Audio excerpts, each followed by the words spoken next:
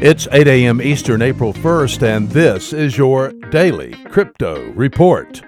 Bitcoin up 1% at $4,133. Ethereum unchanged at $142. And XRP unchanged at 31 cents. These are your leaders by market cap.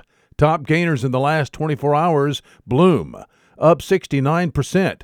Everex up 39%. Melon up 21%. Today's news. The World Bank has noticed the efficiency and effectiveness of the Ripple X Rapid Distributed Ledger Technology cross-border payment solution. The World Bank wrote Ripple up in a story on the web at worldbank.org. The story talks about the fact that remittances are costly, especially to those who need the money the most, people working overseas and sending the money home to their family. The World Bank correctly notes in the story that it is cheaper and faster to send money via XRapid. Italy's deputy prime minister and leader of Italy's largest political party flew to the United States to meet with representatives from tech giants during a private event called Big Tech, The Way Forward.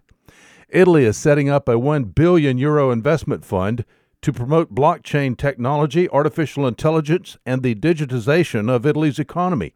The deputy prime minister, who's also minister for economic development, met with representatives from Airbnb, Amazon, Apple, eBay, Facebook, Google, IBM, Microsoft, Salesforce, Tesla, and Virgin Galactic during the event.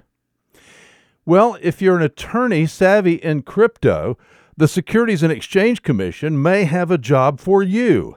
The U.S. Securities and Exchange Commission is seeking to hire a, quote, crypto specialist, unquote, attorney advisor.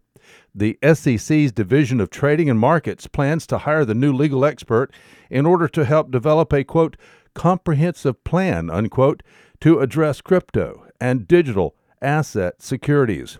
One of the key responsibilities of the new hire would be to apply their, quote, knowledge of federal securities laws to digital asset securities and crypto matters, i.e. broker-dealer, exchange, clearing agency, and transfer registrations, exchange product applications, sales and trading practices, etc., unquote. The vacancy is located in Washington, D.C., and the job is posted on the web at usajobs.gov. Well, those are your leading headlines today.